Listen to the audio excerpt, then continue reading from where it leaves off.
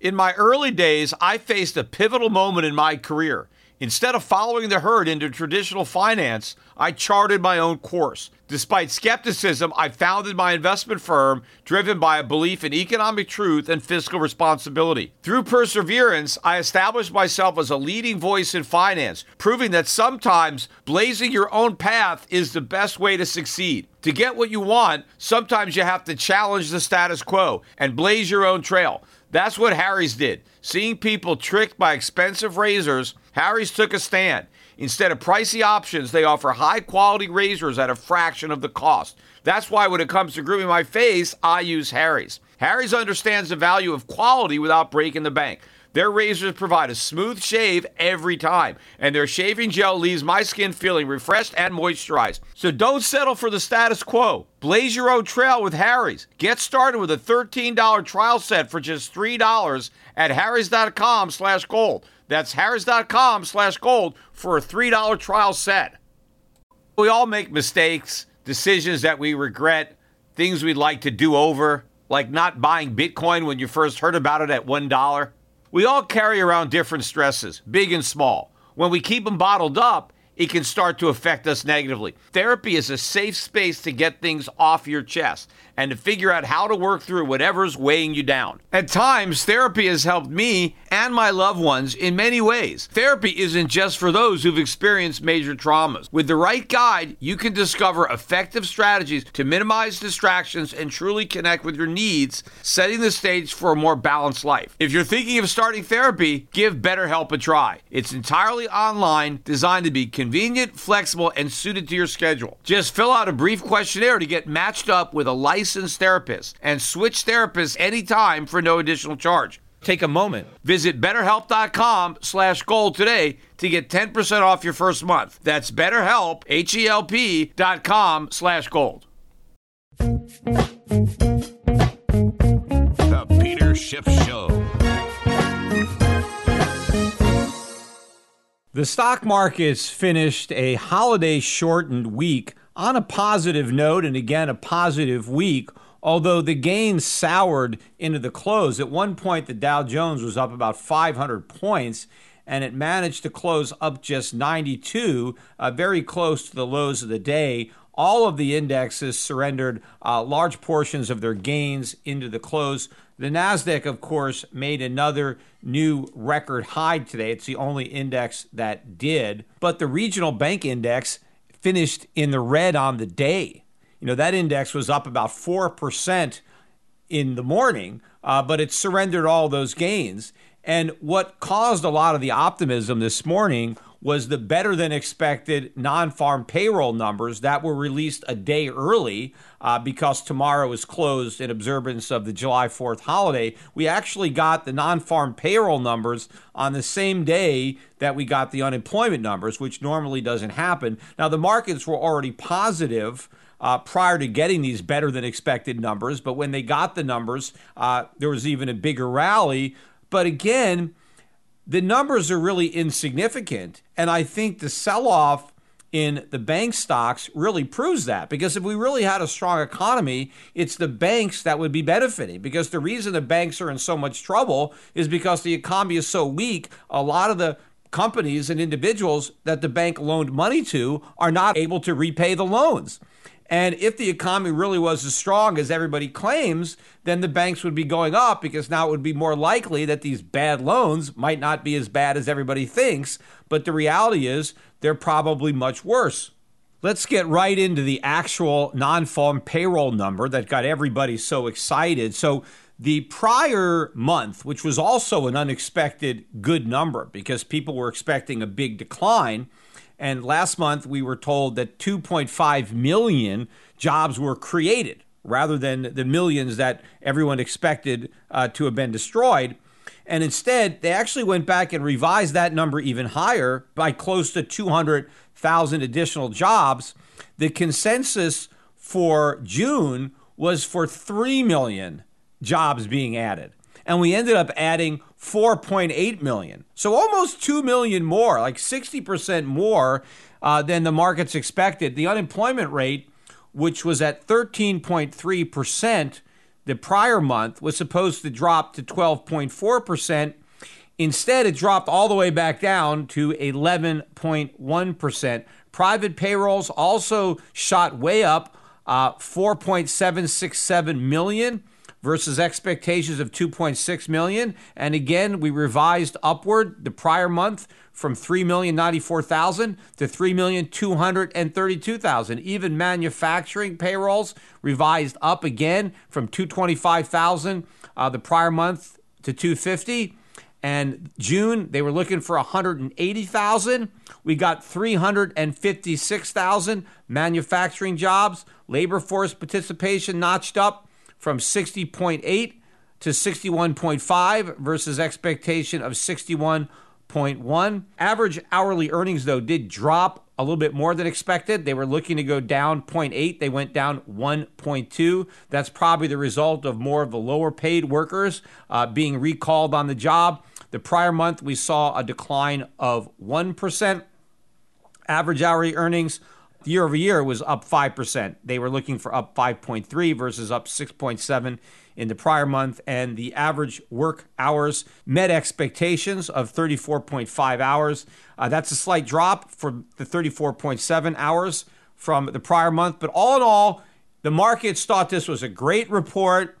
Donald Trump, of course, equally as excited about this report. He immediately had a press conference to brag about all of this job creation, about how strong the recovery is and how we're creating all these jobs, an unprecedented number of jobs. He was really bragging about these 4.8 million jobs created, the 356,000 manufacturing jobs that were created. And first of all, it is very disingenuous of President Trump to be bragging about all the jobs that were created without keeping it in its proper context. It's not like we just created these jobs. We're just restoring the jobs that we lost the months before. These aren't brand new jobs that were created. These are workers who were let go, and now they're being recalled to the jobs that they already had. They're not really new jobs being created. They're old jobs being restored. So it's not like he should be taking credit for all these jobs unless he wants to accept responsibility for all the job losses, which of course he doesn't want to do. He wants to blame that on COVID-19, which is fine. You could do that, but then don't take credit for the jobs that you don't want to accept responsibility for destroying. Don't take credit when they come back. But even more ridiculous about Donald Trump bragging about the job creation was the fact that he was bragging about the stock market. I mean, he was so excited about the stock market gains. He actually went off the percentage gains. He even exaggerated that because he said it was like the greatest in 30 years, which it wasn't. It was closer to 20. But he was talking about this huge unprecedented stock market gain in the second quarter. But again, lacking the proper context because we had a huge drop in the first quarter. In fact, the only index to recover what it lost in the first quarter was the NASDAQ. All the other indexes, despite the spectacular gain that they had in the second quarter, they're still down on the year. And, you know, Trump was saying that, hey, this is no accident. This is not luck that the stock market is so strong, right? Which is true. It's not luck. But Trump is wrong into claiming that it's because of him. Trump is trying to convey the message that he is the reason for the big gain in the stock market. And that if we don't reelect him, the stock market's going to tank, which it probably will. But I think it could tank even if we do reelect him. But Trump wants the voters to give him credit for the stock market gain so that they'll expect more of the same if they vote to reelect him. But he's right about one thing. It wasn't luck that caused the stock market gain. But he's wrong to say it was him. The stock market gain was caused by the Fed. Not luck. We didn't get lucky. We got the Fed. And it's the Fed that got lucky because so far the dollar hasn't collapsed. But it will. And when the Fed's luck runs out, then it's lights out for the economy, for the market, for the dollar, for Trump's presidency. All this is going to happen. I mean, to say that he's the reason that the market went up. I mean, look at the NASDAQ today, right? The NASDAQ made a new record high, led higher by stocks like Tesla. Tesla was up 8.5% today. It's over $1,200 a share. Tesla, in March, it got down to like 350 was the low. It's more than tripled since the March low. Now, Donald Trump wants you to believe that Tesla stock has tripled because of his economic policies. It's got nothing to do with it. That's not why Tesla went up. Tesla went up because the Federal Reserve. That's why it's going up. That's why everything is going up. It's the Federal Reserve. It's this reckless monetary policy from which there will be dire long-term economic consequences. That's why the stock went up. You know, Tesla is the most valuable automobile company in the world now. In the world. More valuable than Toyota and all these other big companies in Germany and Japan that sell way more cars than Tesla, that make way more money than Tesla, yet Tesla is more valuable than any of those companies. Is that Trump's fault? Is that just dumb luck? No, it's the Fed. The Fed is driving all this. In fact, the reason that you had these new highs in the NASDAQ is you had all these high-flying stocks. Look at DocuSign. You know, recent IPO, not too long ago came public back in 2018. Stocks at 190, up another 7% today. This stock was $50 back in 2018. Some of the other high flyers, too, made new highs today, but they couldn't hold on to the gains. They closed negative, like Peloton Interactive. That stock made a new high, but then closed negative. Netflix closed negative. It made a new high on the day, managed to close negative. Look at Amazon. Amazon was positive on the day. It surrendered a large part of its gains, but it still closed positive. I forget the numbers, but Jeff Bezos has now earned more money on stock appreciation than he lost during his divorce, right? If you look at his wealth, I forget the numbers, but the value of the stock that he has now is worth more than what it was after he gave his ex-wife, like, $40 billion worth of it. I forget how much she got. But is this because of Donald Trump? Is Donald Trump the reason that Jeff Bezos is making all this money? No.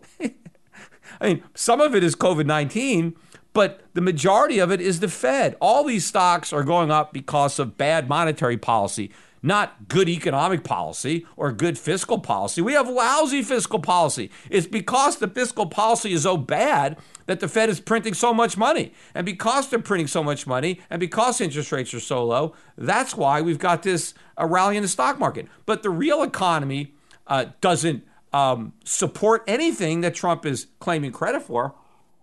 In fact, Trump was specifically claiming credit for the jump in manufacturing jobs.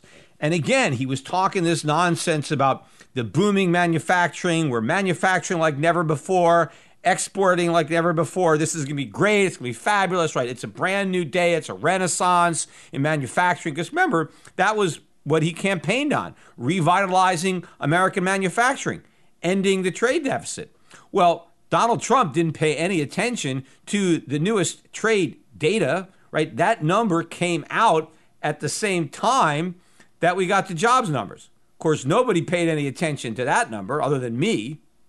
The trade deficit for the month of May, right? This is May's deficit. They're a month behind.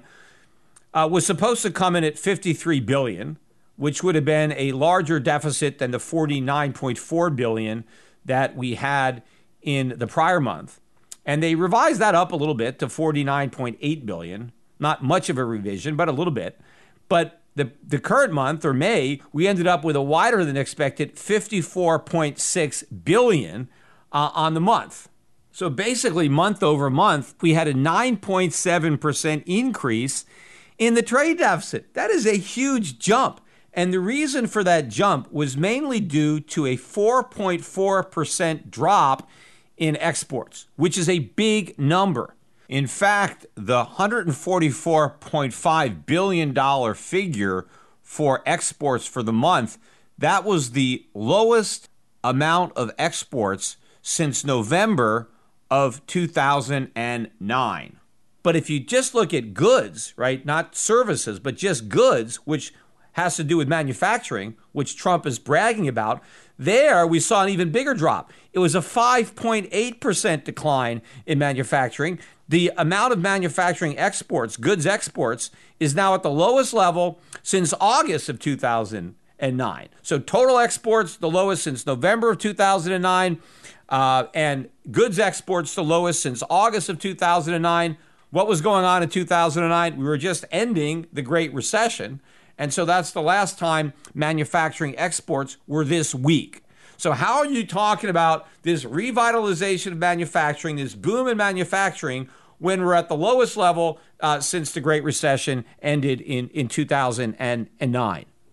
And it also causes you to, look, cross-eyed at some of these numbers. I mean, if we brought all these workers back to the job in manufacturing, where's all the stuff that they manufactured, and why don't we see it in the exports? Now, maybe we'll see it next month. I don't know. We'll see. But something might not jive. In fact, I think a lot of people should be taking these jobs numbers with a grain of salt because we saw such huge revisions to prior months. How do we even know that these jobs that the government is claiming were created were in fact created, or rather restored? In fact, if you look at the actual numbers of unemployment, the weekly unemployment claims, we got another 1.427 million of new unemployment claims filed on the week.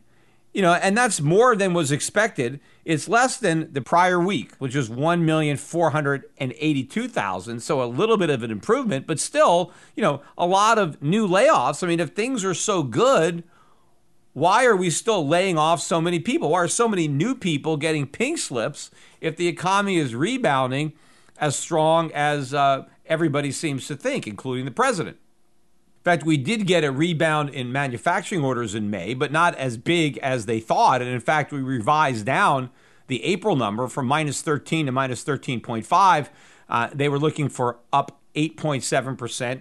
Instead, we got up 8%. And while everybody is, celebrating the strength of the rebound, everybody is ignoring the fact that the relapse has already started. I mean, look at all of these states that had reopened already announcing that they're closing stuff down. Look what's happening in California. Look at Nevada. I was supposed to go to Freedom Fest. I had mentioned on this podcast that I was going to be at Freedom Fest. They canceled Freedom Fest, right? They made the announcement on their website yesterday that the event was canceled because now the governor reinstituted the ban on larger gatherings, of which Freedom Fest was part. And so the hotel had to cancel the thing. And so now the whole thing is off. So that's a lot of economic activity that's not going to take place. I canceled the hotel room that I had reserved at Caesar's Palace. Obviously, a lot of other people are doing that. So that's income that's not going to be generated. People are canceling their flights. I went and I canceled my flight. And I was under the false impression that there wouldn't be a penalty. Because when I was on the internet, I looked at, United's cancellation policy. That's who I booked the flight on. And it said that they have, you can make changes and have cancellations without any penalties. And so I thought no penalties meant no penalties. I guess I didn't bother to read the fine print, which is what I should have done. Because when I called up to cancel my reservation, they said, fine, you can cancel that. There's no penalty. And I said, okay, how do I get my refund or something? They said, well, there is no refund. You can't get your money back. And what do you mean? They said, well, you can cancel it without a penalty, but you don't get your money back. And I said, well, if I don't get my money back, isn't that a penalty, right? The lack of getting my money back to me sounds like I'm getting some kind of penalty.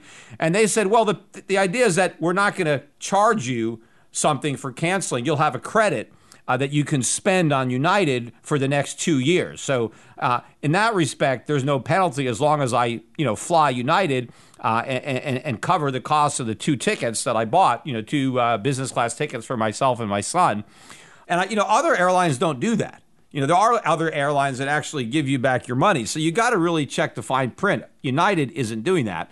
But I might use the money. We'll see, because I still want to do the Joe Rogan podcast, but I may not do it on the date that I was initially going to do it, because I was going to do the Joe Rogan podcast on the 14th because I was going to go there from Vegas. But since I'm not going to be in Vegas and I'm just maybe going to go out to California pretty much specifically to do the Rogan podcast, then obviously I have a lot more flexibility. And so I may want to push it back a little because there's now like a 3-week lockdown over there. And in fact, Connecticut says if you travel there and you come back, I need to quarantine myself for 2 weeks. So I may want to wait and push back the Joe Rogan appearance for maybe a week or two. Maybe some of this stuff will blow over. I don't know. But the bottom line is the markets and investors are ignoring the fact that the relapse is already starting. So how can they be talking about this V-shaped recovery when the second line of the V is already turned down? And I also retweeted a tweet that I read earlier on the day from this guy, Jed Kolko, who sent out a graph of U5 minus temporary unemployment. He looked at the core unemployment in June, which is the unemployment numbers that don't include the temporary people who were temporarily laid off and then brought back. And that continues to rise. You know, that's been rising steadily ever since March. So the core number of unemployed keeps going up. People want to overlook that. You know, one of the statistics, though, again, that got a lot of airtime today, a lot of discussion, was the fact that black unemployment continues to be higher than white unemployment. And of course, this is nothing new, right? If you the earliest that the government really has official statistics goes, I think 1954 or something like that is when it started. But ever since then, ever since the mid-50s, the black unemployment rate was higher than the white unemployment rate. Ironically, I think the gap between black and white unemployment is actually the lowest now that it's been, I think, over the entire time, which is very interesting that everybody wants to ignore that. But the fact is, black unemployment is higher than white unemployment, particularly when it comes to teenagers. There you have an even wider gap between black teenagers and white teenagers. But I've pointed out, you go back 100 years, and these aren't official government statistics, but these are the statistics that we have. But 100 years ago, black teenage unemployment was actually lower than white teenage unemployment. And the main reason I like to bring that up is because this disparity is continuing to be blamed on racism. There was a guy on CNBC today. He was a black mayor. I don't remember his name or what city he was the mayor of. But he was being interviewed because I caught the end of the interview, so I didn't see the introduction. But he basically said that this disparity, the fact that black unemployment is currently higher than white unemployment, is all the proof that you need that we have systemic racism in the United States. That you can make that conclusion simply by looking at these results, these numbers. That the results are somehow able to prove that the only reason that these results could have happened is racism, which of course is bad logic. It is false logic to somehow deduce that the consequence somehow in and of itself can tell you why it happened, which it can't. The fact that black unemployment is higher than white unemployment in and of itself doesn't tell you anything. You have to actually look at the evidence to try to find out why that's the case. You just can't assume that it's racism. You have to have some proof, because the fact that the numbers are what they are in and of itself doesn't prove anything. And in fact, the racism explanation is the one that makes the least sense, especially, again, if you go back 100 years ago and you find that black teenage unemployment was lower than white teenage unemployment. Obviously, racism wasn't less. We didn't have less racism 100 years ago than we have today. We had more racism 100 years ago than we have today. Yet the problem has gotten worse, not better. But yes, there are real causes for black unemployment being higher. And I've gone over them on this podcast many times, so I don't have to go over it again. But you got the minimum wage laws, you got occupational licensing laws, you got the failed public schools, you got the anti-discrimination laws. There's all sorts of things that government does, all sorts of barriers to employment that are more responsible for this gap, right? You just can't say it's racism. But when this guy said that, right, this proves that there's systemic racism, the host didn't say anything, didn't challenge him. Everybody just accepts the fact that racism is responsible for this and any other problem that Black America has. Right? And the reason that this is happening is because if it is racism, well, now the government has to do something about it. And this guy, this mayor, said that because black unemployment solely results from racism, then the government needs to do something about this. And again, the guy agrees. I mean, they're even talking about the Federal Reserve, right, needs to do something, right? And I think Neil Kashkari came out and said, yes, the Fed is going to do something about the black unemployment problem. What? Well, I mean, they can't even create employment for everybody, let alone like laser focus it just to African Americans. I mean, how does printing money help one group of people rather than the other group? I mean, it can help you based on if you own assets, and so I guess blacks with assets are benefiting, but how are they going to just benefit African Americans and not benefit everybody else with some specific monetary policy? The whole thing is nonsense. A perfect and rather ridiculous example of why you just can't jump to the conclusion that racism is the cause simply if you look at the outcome is a report that just happened last night, I think, on ABC News, in which they basically declared that America's national parks provide yet more proof of systemic racism in the United States. And the proof is that not enough blacks visit the parks, that the vast majority of people visiting the national parks are white and not enough blacks. Maybe it was something like 5%. I forget what it was of the visitors are black, even though they're maybe 13% of the population. And even a small percentage of blacks work at the national parks relative to their, percentage of the population. And therefore, this is absolute evidence of racism. Because after all, why aren't there more African Americans visiting the national parks? It must be because of racism, because any kind of discrepancy that we observe must be the fault of racism, even though it's clearly got nothing to do with racism. The national parks are not segregated. They don't have signs on there, no blacks allowed. Anybody who wants to visit the national parks can visit them. I mean, did it not occur to ABC that maybe the reason that there's not that many African Americans visiting the national parks is because they don't want to go there? Maybe it's just not their idea of a fun vacation? I mean, first of all, where are the national parks? They're in rural areas, right? They're in places like Wyoming and Montana. Not a lot of African Americans living in Wyoming and Montana. I'm not even sure if they're 1% of the population. And if they are, maybe it's barely 1%, right? So you're not going to see as many blacks at Yellowstone if they have to travel such a far distance to get there. Yes, blacks may be 13% of the overall population, but they're concentrated in these rural areas. So they would have to travel great distances to get to the national parks. Maybe they're not interested in doing it. And of course, you do have a lot of African Americans in cities, urban areas. Maybe they don't even have cars. Maybe they generally use public transportation. Well, you can't do that to get to Wyoming or Montana. You usually got to fly in a plane or you got to drive cross country in an RV. And, maybe they don't have these things. But the fact that they have no desire to visit these parks, or they don't live close enough to the parks to make visiting them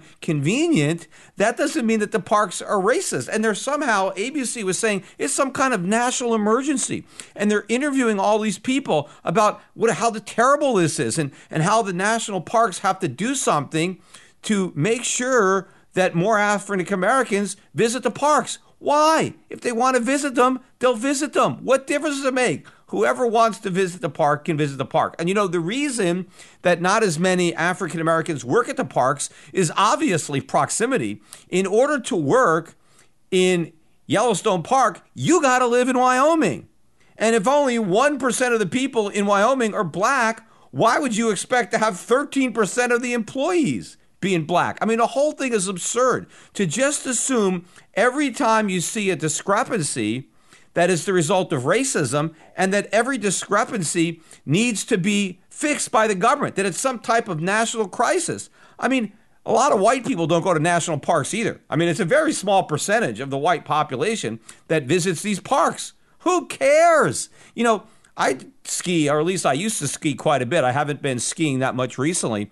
But, when I go skiing, I don't see that many black people on the slopes. I mean, I see a few, but certainly not 13% of the skiers. I mean, not even close. In fact, I'm not even sure I've ever seen a black snowboarder. I don't know. But, I mean, so does that mean that skiing is racist? I mean, do we have to do something? Do we have to make a special effort to get more blacks on the ski slopes? Well, if they want to ski, what's stopping them? Now, again, they live a little further away from the ski areas, so maybe that's why they don't go. I mean, it is kind of an expensive sport, to do. The lift tickets are kind of expensive, so that prices out a lot of lower income people, which might disproportionately impact blacks. But who cares, right? I mean, is anybody claiming that there are certain things where there's not enough white people? There's too many black people doing something, and therefore we need more whites? Look, how about some freedom? How about just respecting the choices that people make and leave it at that? And again, just don't jump to a conclusion. It's the same thing with the unemployment rate. Just because more blacks are unemployed, they have a higher unemployment rate than whites, it doesn't mean that it results from racism any more than the fact that not enough blacks choose to visit the national parks. These choices have nothing to do with racism and everything to do with their freedom. But again, the main reason that the establishment, the left-wing establishment, the Black Lives Matter crowd, the reason that they want African Americans to believe that racism is the cause of their problems is so that they'll look to government for solutions, right? Because you're telling African Americans, you've got no chance. You can't succeed. It's impossible. The deck is stacked against you because of racism. Right? And so therefore, you can't help yourself. You need the government to help you. Right? So that's how they get support of the African American voters, by telling them that you can't succeed without our help, because otherwise you can't overcome the barrier of racism. And then when you get white Americans to concede that racism is the problem, because if they don't concede that, then they themselves are racist, well, now they have no choice but to support these government programs to supposedly right that wrong. But of course, since the wrong doesn't exist, the problems are just going to get worse, right? Just handing out money to African Americans is not going to level the playing field. It's not going to close this gap. If you're going to ignore the real cause of this and other disparities, right, then you're never going to solve a problem that you don't even understand, right? You're simply going to make the problem worse. As usual, too, when we got those better than expected jobs numbers, we did get a sell-off in the price of gold pre-market. Gold sold off just as the stock market went up. But it didn't take long for gold to recover those losses and move into positive territory. In fact, we had a nice rally in the gold stocks. The GDXJ actually made a new high for the year today. It got up to 50.64. But just like the overall stock market, it surrendered those gains. It ended up closing in negative territory, down about 0.67%. Same thing with the GDX, which didn't make a new high on the day. It was higher, and it ended up closing down by about 1%. Gold itself edged higher on the day, so it wasn't, it didn't go into negative territory. In fact, it never really had that big a rally. I think the most I saw it up might have been $6 or $7, $8, something like that. It closed up about $4, around $17.74. But if you look at that gold chart, this is what they talk about when they talk about a coiled spring, right? Where, people will say that a stock looks like a coiled spring, meaning it looks like it's really compressed and getting ready to break out. Look how narrow that trading range is for gold, right? And it's a very narrow range right at the highs for the year. And so what that is telling you is that there is resistance at the highs, but there's a lot of support. And the support keeps rising higher and higher and higher to meet that resistance. And so the trading range is getting smaller and smaller and smaller as the bidders are raising their bids, right, to meet that supply. But as the bidders are coming up, the supply is being exhausted. And so it's like a coiled spring. And the market is primed for a huge move up, because as soon as we exhaust the remaining sellers that have been overhanging the market, and the buyers are coming up to meet the sellers. The sellers are not going down to meet the buyers. right? So it is a seller's market in that the buyers are taking the offers from the sellers. But when the sellers run out of stock to sell, the buyers are going to keep buying. And then without any sellers, that's when the price is going to explode. That's when the stock price is going to take off. So this is just an opportunity. While the supply of sellers is still there, buy what they're selling before they run out, right? So keep buying gold, call up Shift Gold, get some silver. Silver has the same kind of pattern as gold. It looks just as much like a coiled spring as gold. And I think once silver breaks out, it will do so with a vengeance. So buy some silver as well as gold. And yeah, the gold stocks, I think this is going to be the big gain. Again, Trump was bragging about how great stocks did during the second quarter, but what he didn't say was the stocks that did the best were the gold stocks. So that the market isn't rising because we have a great economy when it's the gold stocks that are leading the way, right? The fact that the gold stocks were the strongest group shows you it's inflation, not economic growth, that's driving the stock market, because the stocks that benefit most from inflation are gold stocks.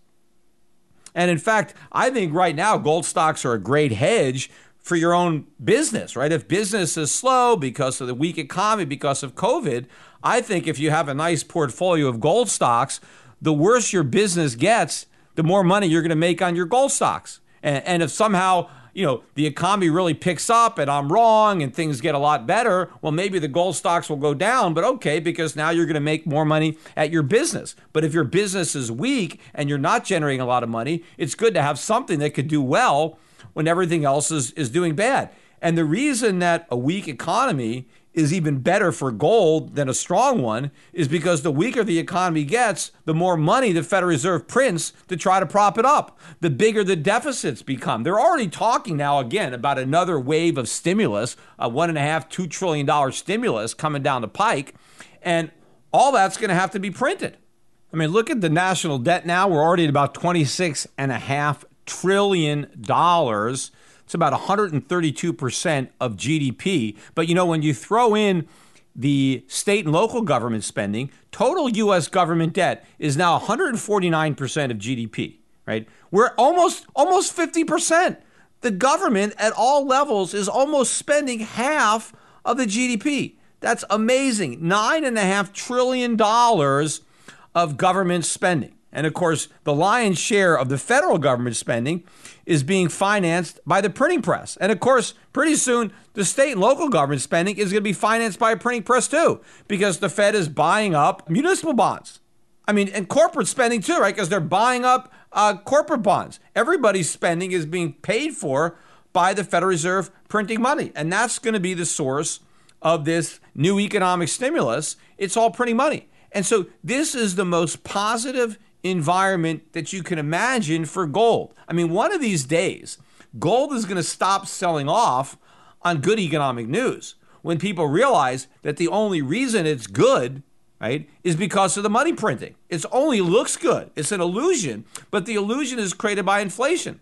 And the more inflation the Federal Reserve creates to make a bad economy look good, the higher the price of gold is going to get. But I agree, when the data is bad, that's even more bullish for gold, because that means they print even more money than when the data looks good. But it really doesn't matter.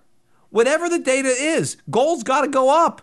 If the data is good, it's only because the Fed is printing money. If the data is bad, it just means the Fed's going to print even more money. So money's going to be getting printed. That's it.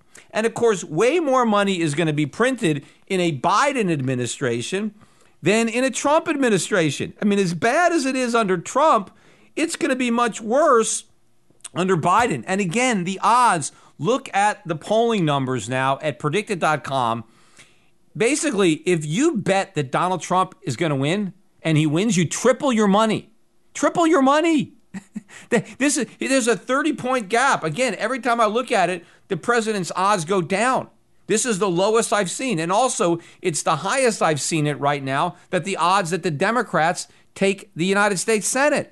So we're looking in November, which is not that many months away, a clean sweep where the Democrats have control of the White House and Congress and de facto the printing press, right? And they're going to use it in overdrive, right? If you think we're using it now, they're going to use it more for all this stuff because, yes, people are trying to sell Joe Biden as a moderate, but he's just going to be a puppet pulling the strings. It's going to be AOC, right? The Bernie Sanders, the far left, Black Lives Matter is going to be controlling this guy, right? So they're just going to print because we've already established the precedent that deficits don't matter and we can print as much money as we want. And so if we can print money to bail out Wall Street and to bail out big corporations and to bail out the rich, why can't we bail out the average guy? Why can't we bail out students who have too much debt? Why can't we bail out African Americans who are suffering from hundreds of years of systemic racism, right? Just print the money, right? Make everybody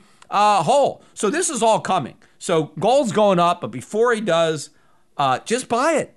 And the gold stocks, set up a separately managed account with me. Adrian Day is managing the separately managed accounts, or buy our mutual fund, the Euro Pacific Gold Fund. You can buy it again, as I said, Schwab, Fidelity, E-Trade. You can set up an account with us. You can even go directly to our website at EuroPacificFunds.com. If you're just a small investor with a few $1,000s to invest, just go right to the website, EuroPacificFunds.com, read a prospectus, download it, and just buy the fund right there online. You don't need to talk to a broker or set up a brokerage account. Just buy the fund. Because this is the calm before a coming storm. At some point, I think the price is just going to go ballistic. And, it's much better to buy before that happens than after. Of course, no guarantees. I could be wrong. I don't think I am. I mean, everything I know about economics tells me that I'm right. And yeah, I've been saying stuff like this for a long time, and the price of gold has been going up. I mean, people want to give me shit about that, but the gold price is almost $1,800. I've been recommending it since it was below 300. It's done really, really well. Yes, we went through a 4 or 5 year period where we had a bear market from 2011 to end of 2015, where gold went from 1,900 to just over 1,000. All right. And then we've had a slow bull market that has been growing up until now. I think once we take out the 2011 high, we're going to go ballistic. But as far as I'm concerned, I've never been more bullish on gold and silver as I am now. Yes, I was bullish about it in the past, but the economy was never as screwed up in the past as it is in the present. And it's only going to get more screwed up in the future, right? Every single problem that I have been talking about and warning about for over a decade is so much bigger now than it ever was. So as bullish as I was back then, I'm even more bullish now. And just because we were able to kick the can down the road and prevent a complete dollar collapse and, gold going through the roof in the past doesn't mean we can continue to press that luck now, given how much worse the situation is. We were able to get away with $1 trillion deficits, but does that mean we can get away with $4 trillion deficits or $6 trillion deficits? No, but everybody has been lulled into this false sense of security to think that because we did it before, we can do it again, and there's no limit to how big the deficit's going to be. There's no limit to how much money the world will loan us, right? To how long the dollar can maintain the reserve currency status, no matter how much we debase it. Well, we're about to find out that there is a limit, right? Nothing that can't go on forever will, and this can't go on forever, and because it's now so big, it's about to end. And I want to wrap up today's podcast by acknowledging the 4th of July holiday, which we're going to have on Saturday. And the markets are, again, as I said earlier, closed tomorrow so that people still have a day off of work because, the holiday falls on a Saturday. And so they don't want to rip people off of a vacation or a 3-day weekend. And so the stock market and probably a lot of other businesses are going to be closed on Friday. But this is a, very, I guess, sobering time, really, to be celebrating July 4th, Independence Day. In fact, there's a lot of Americans out there that don't even think we should celebrate at all, right? They don't even think the 4th of July should even be a holiday.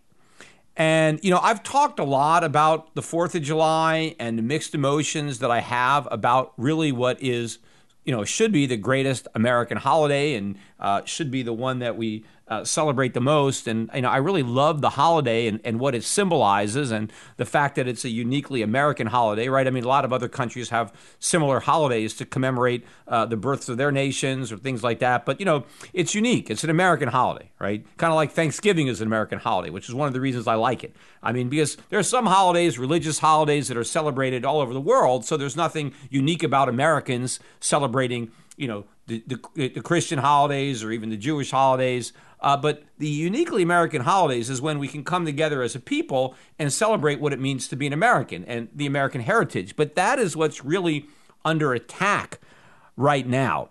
A lot of people, have been looking forward. I've noticed some of the comments, people, are looking forward to a 4th of July podcast, because I've done some really, really good ones in the past.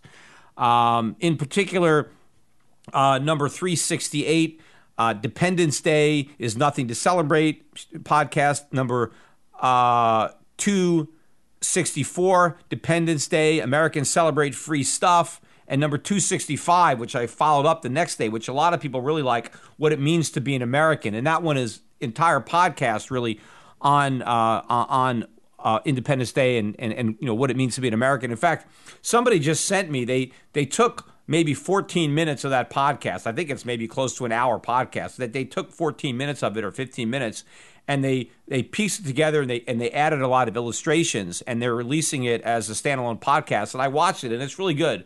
And so we'll probably link to it, or maybe if the guy wants, I'll copy it and put it out on my YouTube channel. But you should definitely watch that, but then you should also listen to the entire thing, because a lot of good stuff got edited out because he wanted to make a shorter video, but there's a lot of really good stuff that got edited out.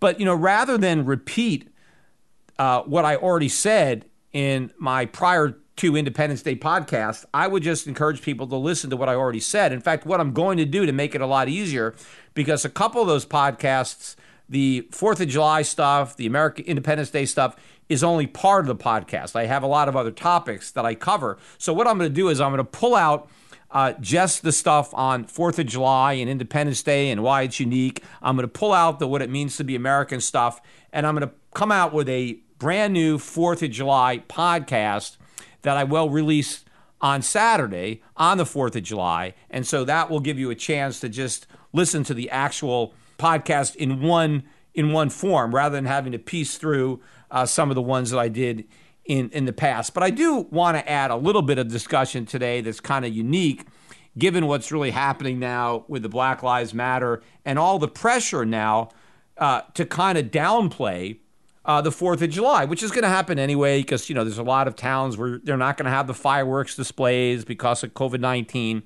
But really what's happened, there seems to be a little bit of a movement that's growing to kind of not really celebrate Independence Day on July 4th, but June 19th, right, which is Juneteenth.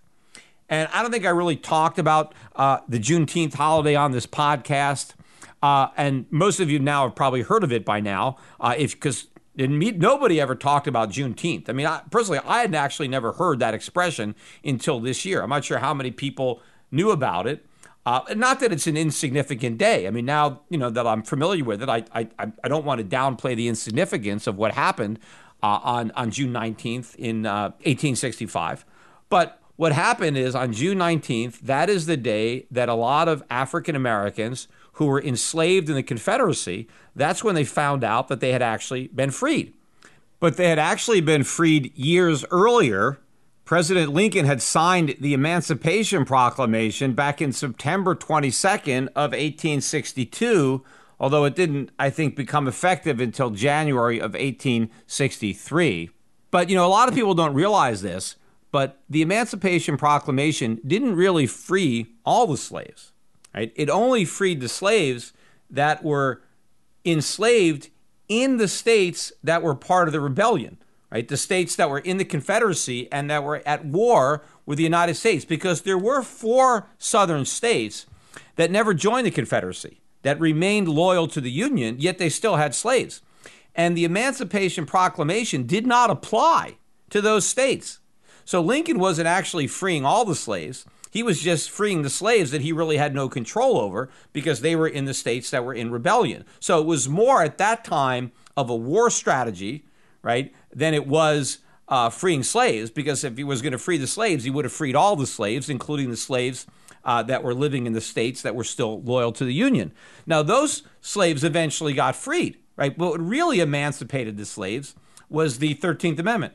And that amendment didn't get ratified by all the states until December 6th of 1865. So that's really the Emancipation Day. And I appreciate the significance of June 19th as the day when slaves who had been held in Texas were first informed that they had been freed by the Emancipation Proclamation. They didn't realize it, and so that was like a big deal, obviously, when you find out that you're now free and you used to be a slave. So this is a very, very important day, not only in African-American history, but in American history. I mean, slavery was a horrible institution, and the fact that it ended is a good thing. I mean, it's especially good for the slaves, but it's good for the entire society to not have slavery.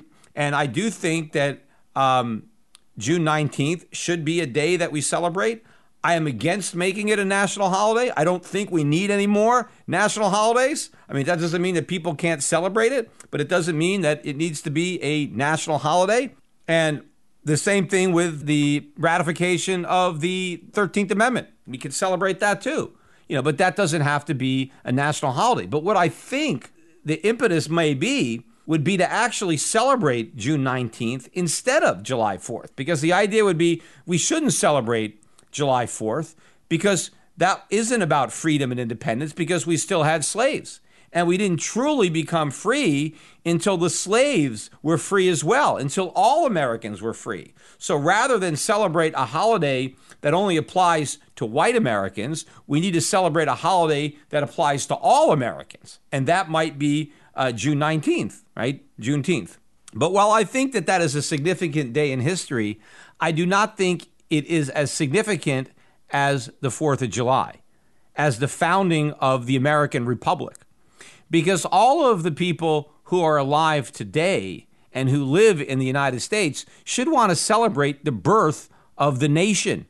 Even if at the time it was born, their ancestors may have been enslaved, it was still a fantastic achievement and accomplishment to embark on this experiment, this nation conceived in liberty and individual freedom and limited government. And yes, even though it did not apply to everybody initially because of slavery, it has applied to everybody since 1865, and we still should celebrate the birth of that nation that we all call home. We're all Americans, regardless of whether or not our ancestors were once slaves in America. We're all Americans now, and we should all celebrate the birth of the nation from which we are all citizens. Yes, we can commemorate milestones in American history. There are a lot of different milestones. Freeing the slaves was certainly one of them, but you cannot condemn America. I mean, that's why you have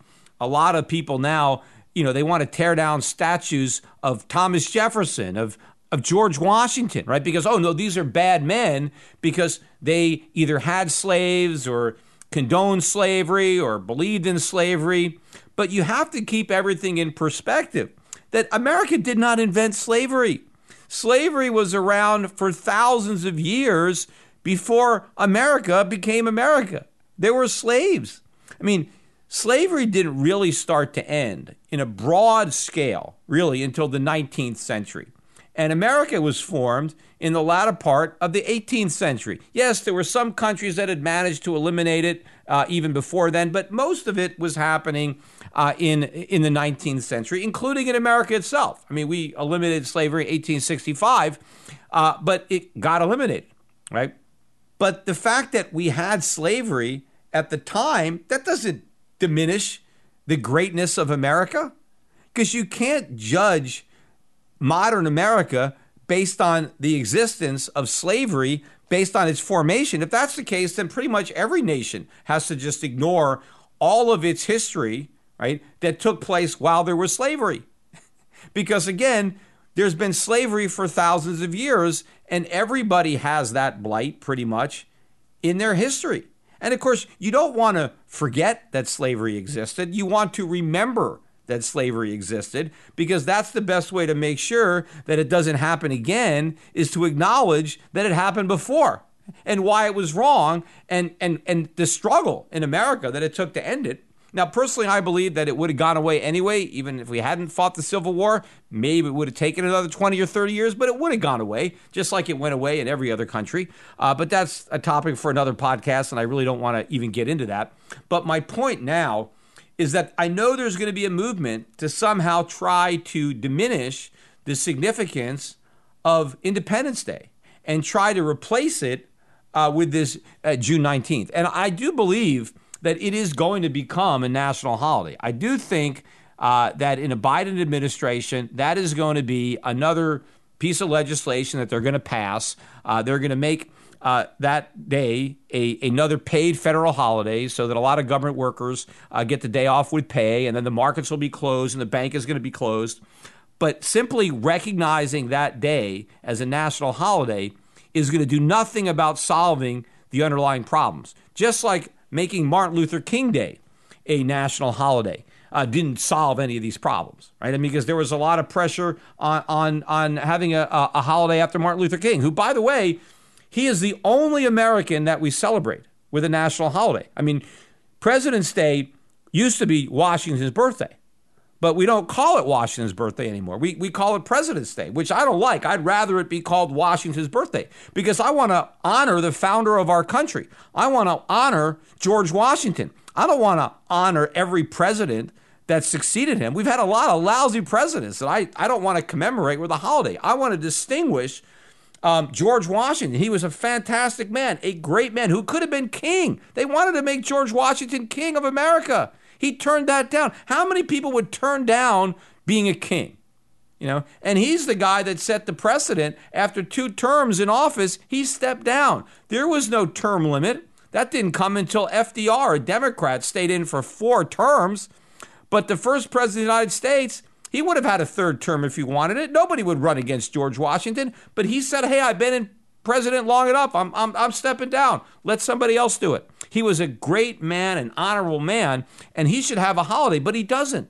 The only person that has a holiday in America is Martin Luther King, a black man, right? How racist are we if our only national holiday is to honor the memory of a black man? But also, you know, we're going to do all this stuff now in the name of stamping out racism.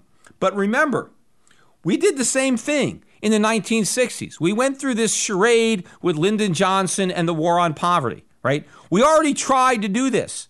We had a war on poverty, and poverty won. That is the problem. All of the problems that existed in the 1960s that sparked all kinds of riots. We had big riots back then too. Riots at the Democratic National Convention. And we ended up with this great society and all these welfare programs.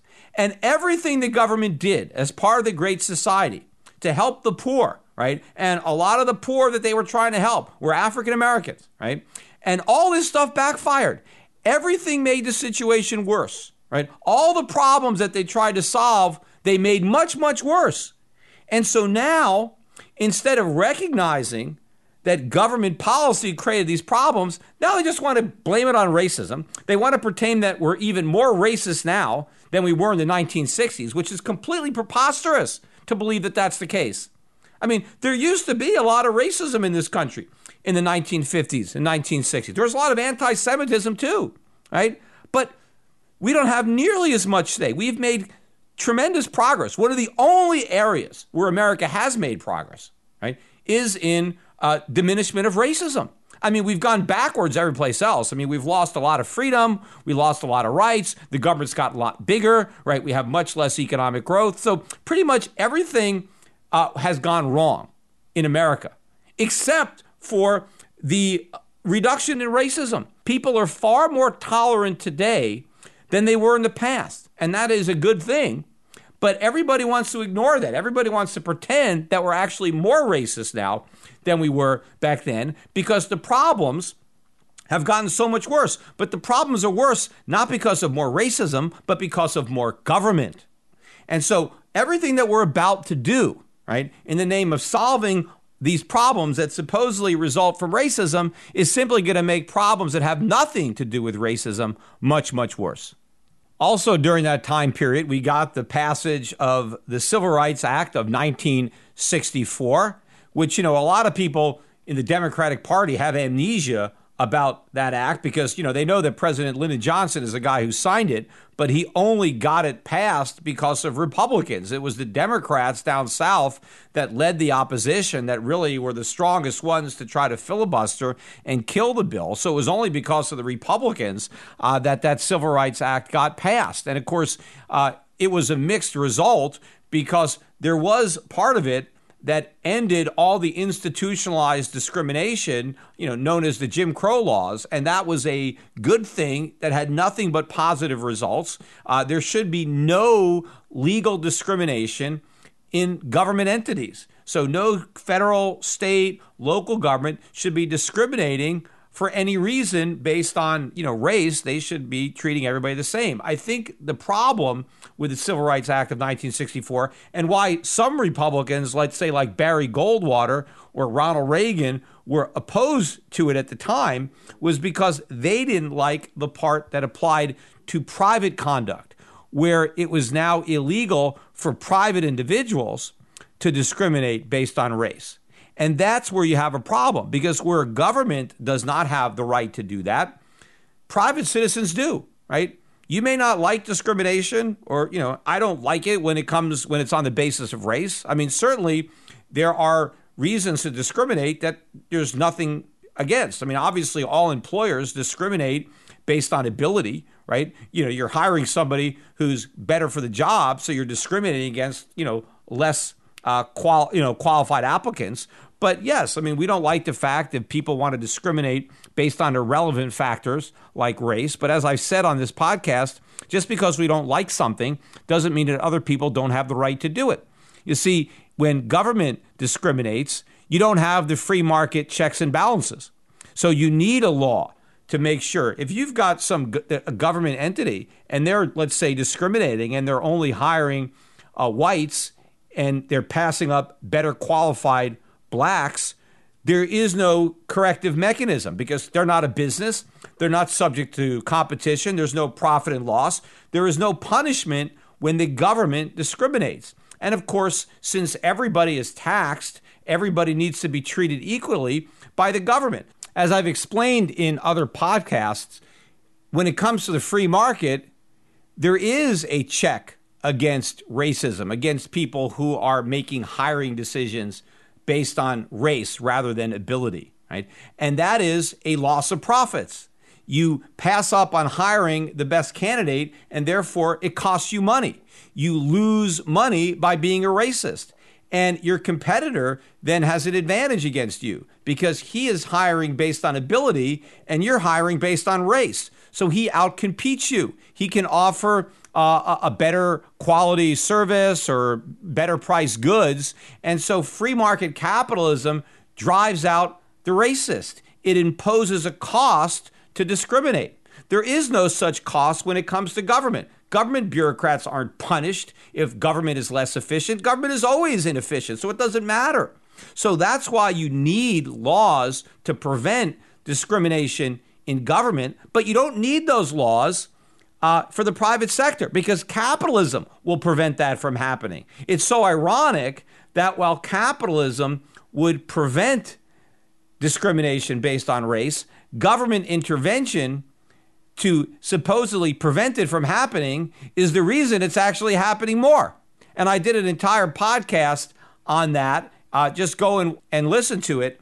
In fact, I actually took part of the podcast and just reissued it just on that topic. It's called Capitalism Punishes Discrimination, Government Rewards It. So it's a 48-minute segment that was taken from a larger podcast. So if you haven't listened to it already, just go listen to that one. Capitalism Punishes Discrimination, Government Rewards It.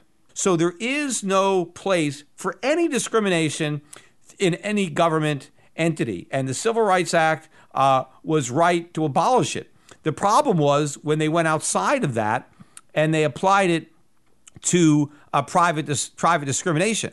Right? And in fact, if it wasn't for that part, every single Republican probably might have supported it.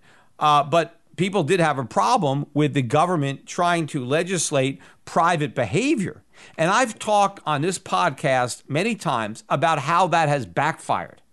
It is precisely because we made it illegal to discriminate based on race that so many people now discriminate based on race. But that discrimination has got nothing to do with racism. They're discriminating based on race for other reasons. And the reason has to do with a fear of lawsuits. And I've talked about this, so I don't need to talk about it again. But you have lots of small employers that want to mitigate their legal liability. And there is a lot more legal liability. There's a lot more risk when you hire an African American than if you hire a white guy.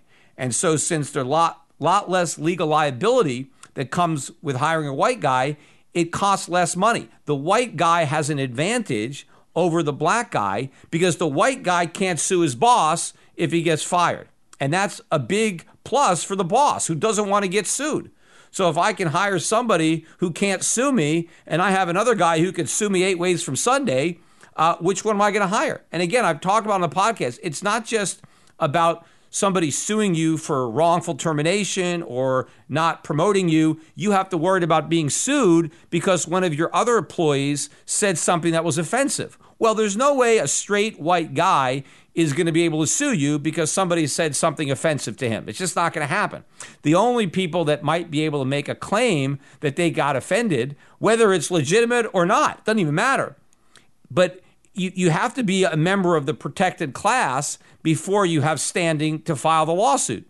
And so the people who are protected from discrimination have all sorts of abilities to sue their employer for everything. And so the employer, trying to mitigate that risk. I mean, there's so many other risks associated with starting your own business. Who wants to add all that litigation risk on top of it? So that causes a lot of small businesses who aren't racist at all. The owners, they just want to hire the best.